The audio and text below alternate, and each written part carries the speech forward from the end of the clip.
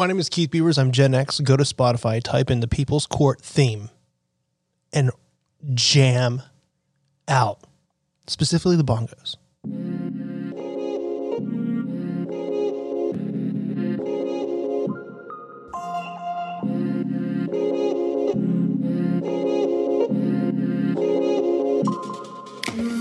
What's going on, wine lovers from the Vine Pair Podcasting Network? This is the Wine 101 podcast. My name is Keith Beavers, and I am the Tastings Director of Vine Pair. Here we are, wine lovers, the Champagne Riots. You guys have been asking me to do something about this for a while, like almost 4 years now, and here we are. Get ready. Are you sitting down? This is ridiculous.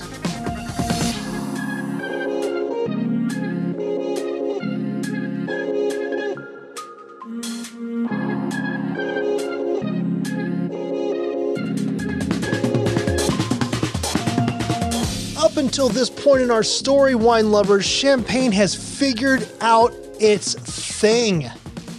It has gone from a still wine with a pinkish hue to a celebratory, aristocratic, friendly, bubbly wine that is not unique so much to the world, but unique to this area, which is so heavily populated and influential to the rest of France. It's close to Paris. It's on important rivers. Its main town, Reims, is the home of all the coronations of all these kings. An important town called Troyes, which I haven't mentioned yet, is a very important place in the history of Champagne for all these markets that happened when people came around, as I said in my research, from all of Christendom to buy the wares of this land. The export markets were doing well, especially Russia. And as the sale of this wine to the wealthy continued, the price of the wine and its extremely laborious production went up as well. But among all of this success and fun, there were tensions rising and bubbling from beneath. And that tension was between the growers and the champagne houses.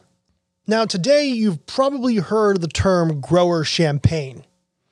Well, what that means is that there are people that grow grapes in the Champagne region who do not sell all or some of their grapes to the champagne houses, instead making wine for themselves, putting a label on it, and it's just like, that's it. There's your champagne. It's just not part of a big house. Also today, a lot of champagne houses also own their own vineyards as well. So they're not always looking to buy grapes. But in the early 20th century, it was very different. The houses had the capital to buy grapes wherever they wanted to and be able to bear the risk of exploding inventory, because that was still happening. Not as much, but it was still happening. Storage facilities, which were immense. But even fundamentally, the houses were able to actually produce this wine, which is a very, like I said, you guys know, this champagne is sparkling wine in general, the traditional method. With technology today, it's still difficult. But back in the day, my gosh. And this is the days before co-ops. So what we have here is growers all over the Champagne region relying on the houses to buy their varieties. And if they didn't, there was really no alternative source of income. So a grower, a vine vigneron's income or revenue was dependent on selling grapes to the houses who would do all the work with all the capital, which is wild because there was definitely more growers than there were houses. So the system favored the houses, not the growers. And at the time, there were no laws in place to protect either of them or both of them or one or the other. This is what was causing the tension. But that tension got compounded, if you will, beginning in the late 19th century into the 20th century, leading to a lot of unrest. In the late 19th century, there were significant periods of frost, significant periods of rain that reduced crops. And then in 1890, the phylloxera problem finally found its way to Champagne, depleting supply even more.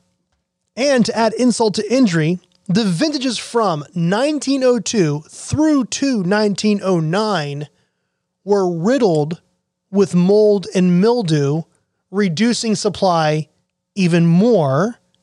Then a year later, in 1910, that vintage was afflicted with hailstorms and flooding, resulting in a 96% loss of harvests. 96. But hey, Champagne is popular. Through all this turmoil and all this trauma, the export markets still wanted their wine. So the Champagne houses needed to supply their demand. The vineyards were not producing the greatest quality, and the yields were consistently low. These Champagne houses started looking elsewhere for grapes. I'm not talking like just in France, which they did. They actually grabbed grapes from the Loire Valley in the Languedoc, but they also were getting grapes from Spain and from Germany and making champagne with it. Sparkling wine in Champagne, but not with the varieties grown in Champagne. What? Okay, I should say not all the houses, but houses were doing this. So the growers who are not doing well financially because of all this turmoil, and in addition to that, these houses going, you know what, we're good this year, we're good. You're what? No, we're good, we're good. Why? How are you making wine? Don't worry about it. The growers are enraged to the point where they actually petition the government for help. And the French government gets involved, and their solution is this. They passed a law requiring that at least 51% of a champagne wine, sparkling champagne, needed to come from the actual region. It's like the 75% rule here in the United States. But this is the thing. Some of these champagne houses were still buying cheap grapes from the Loire, from the Languedoc, from Spain, and from Germany, and they were continuing to drive down prices in their own region. They were literally going to these growers and saying, look, if you can't drive the price down to where I want it, I'm going to look elsewhere. I'm just going to say it. Quiet part out loud and all. Then they got even bolder because this tension was growing and growing and growing. The houses would actually hire these people called commissionaires who would go to the growers on behalf of the houses and negotiate prices. But they did it through bribes, threats, and even sometimes violence. And often, by the time these guys were done with the growers didn't make enough money to cover the costs of their own farming and harvest, leaving them poor. And this is when poverty among the grower community became widespread. The growers are poor, they're angry, they're watching their former clients grab cheap grapes from outside of the country, making wine that is not truly part of the region. And it just became too much. So the growers began to riot. In the towns of Demery and Haute-Villers, the home of where Dom Pérignon was doing his work, growers intercepted trucks with grapes from the Loire and pushed them into the Marne River. That's a lot of growers, a lot of very mad growers. They also went to the warehouses of producers known to actually produce these sort of non-champagne cheap renditions of the wine, grab the barrels and throw them into the Marne River. All this was around the town of Epernay. Over about 3 miles northeast, in the town of Aix, people's homes were being ransacked and pillaged, and a fire was set which burned throughout the city. I mean, that's a lot. You have to be really in dire straits to come to that. It got to the point where the regional governor sent an urgent telegraph to Paris saying, oh my God, we need help. He's quoted as saying, we are in a state of civil war. What? And the French government sent 40,000 troops to this area, setting up billets in every village. A billet is basically a civilian's home soldiers used as a headquarters. I actually stayed in one in the Loire Valley once. Pretty amazing. But the thing is, wine lovers, this wasn't the only problem Champagne was having among the growers and among the champagne houses. Because the government's desperate attempt to quell the whatever unrest, violence that was going on in this area, they said, okay, we need to define Champagne. So what even is the definition, the borders of the Champagne region? So the government got together and created the Champagne region as a law. This is before the appellation system even existed in France, and said that the Department of the Marne and the Department of the Aisne, which is another department, these are named after rivers, are the Champagne region, completely excluding a region 70 miles south called the Aube, which also produced sparkling wine.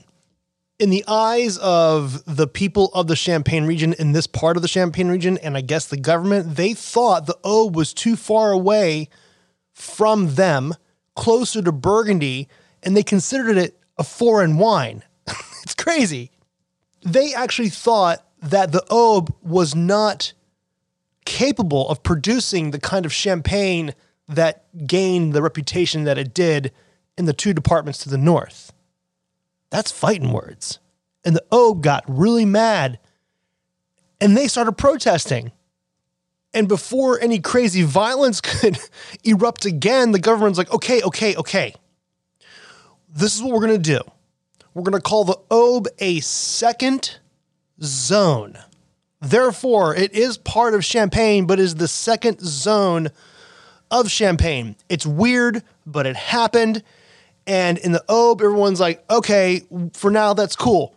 But then the wine growers in the Marne got mad because they were so happy with the fact that their department in Aisne were Champagne. They didn't want the Aube to be part of Champagne because of what they had said earlier. They said it wasn't just capable of making great wine. So the growers in Marne started protesting. And thousands of growers in the Marne, they burned vineyards, they destroyed cellars, they ransacked houses that they knew or thought were, number one, working with grapes outside France and the Champagne region, but also grapes that are from the Aube. They didn't consider the Aube the Champagne region. They considered that outside wine. So they were just destroying everything that had Aube grapes and Languedoc grapes and Loire grapes and Spanish grapes and German grapes. They just destroyed it. It was reported that hundreds of liters of wine were lost. And all of this happened between 1910 and 1911. And even up until World War I, the government had to come back in and negotiations were ongoing until the war broke out. And when World War I broke out, it stopped everything. All the riots stopped. Everything stopped because everybody wanted to fight for France and the Champagne region. It's like, okay, we're done now. We're done. In the end, following the riots and the war, the government, the growers, and the houses collaborated and actually came to an agreement to define what would be the Champagne region that eventually in 1927 would actually become the appellation of Champagne. And the Marne was included, the Aube was included, and parts of the Aisne was included. And to deal with the collusion and fairness when it came to pricing, a classification system was established for the Champagne villages that would set up a price structure for the grapes. And this goes into any kind of wine region, especially in France, where we have tiers of quality. We know how in Burgundy you have Premier Cru and Grand Cru vineyards. Well, here in Champagne, they had Grand Cru and Premier villages. And how they did it was villages were rated on a numerical scale from 80 to 100 based on the potential quality of the varieties and the value of the grapes. So this way, the way they looked at it, the price of a kilogram of grapes would be set. And the grower or growers would receive a fraction of that price depending on the village and the rating and where it was located. So a Grand Cru village would receive 100%. A Premier Cru would receive 95% because of their scores, and kind of goes down from there. And this set up a stability structure because Champagne, the weather here is crazy. The way you make this wine is laborious. It's extremely popular. It's just wild how it's not easy to make. The weather's unpredictable, and it is the most sought after wine, almost one of the most sought after wines in the world. Now, today it's not so regulated, but the classification system is definitely still used to decide pricing going forward. And this is a really interesting story, but it really was something that fed into the appellation system of France being created. Because even in the 1930s, this was a big deal. This was a violent, crazy time. People were poor and upset, and it was crazy. This lingered in the minds of the Champenois for a long time. And in 1935, two very prominent winemakers, the head of Moet at the time, Robert Jean de Vogue, and I don't know if that last name was pronounced correctly, and a winemaker from just south of Epernay, who was very prominent in the region, Maurice Doillard. They together rallied all the growers in all the houses because they had so much influence to create what was called the Commission of Chalon. This way, there was stability. The houses and the growers were in constant communication about how to move forward to make this all work. And then 6 years later, as this commission idea evolved and probably became a little bit complicated, the foundation of the CIVC was created, which is a very big deal. And what that means is the Interprofessional Committee of the Wines of Champagne. And right here is really the Champagne we know today, because this committee is still in existence today. And from the 1950s on, the Champagne region has thrived, and the sales would keep rising and peaked in 2007. It's a long haul. And this committee is pretty significant because after all the riots and after all this unrest, when things were going pretty well, one thing that cropped up very prominently were cooperatives. So you had now growers, houses, merchants, and cooperatives. So what this committee did was they just grouped everybody into two columns, the growers and the co-ops in one column and the merchants and the houses in another column. And each of these groups had their own president who would negotiate between them. So it's a nice structure. It feels like you can get something done if you have a concern. And this committee, this is really interesting because there's a really great documentary out there called A Year in Champagne. You should definitely watch it because during the harvest in this documentary, you can see the growers and the houses adhering to the CIVC guidelines because this organization is charged with controlling the production, distribution, and promotion of wines of Champagne, like all of it. It also undertakes the fundamental research in the region. So it's constantly working to make sure that everything in Champagne is running like a well-oiled machine and nothing kind of gets out of whack. It's pretty awesome. They used to set the price, but up until the 1990s, they don't do that anymore, but they do have big influence on everything that happens with Champagne. And the one thing you see in this documentary that really hits, man, is that the CIVC, they regulate the harvest and decide whether any of the harvest should be blocked or retained as just juice. Like they're so concerned with the quality of these wines that they highly regulate what happens during harvest and when you can harvest. It's pretty wild, but it works. And this is the capper, because this organization is actually financed by a levy on production and a tax on wine sales. So the entire region is finally okay with all this, like it's like, you know what? Tax me, take a percentage of what's going on, because at least we have organized something here. I don't want to say organized chaos, because harvest can be chaotic, but they have some sort of structure. And a final note about the CIVC is they're also the ones that fight and defend the name of champagne. There was a big court case in 1959 in England that they won. There's also a cigarette company using champagne, or a perfume, and there was a perfume using the champagne word that they got taken off those brands, which is pretty amazing.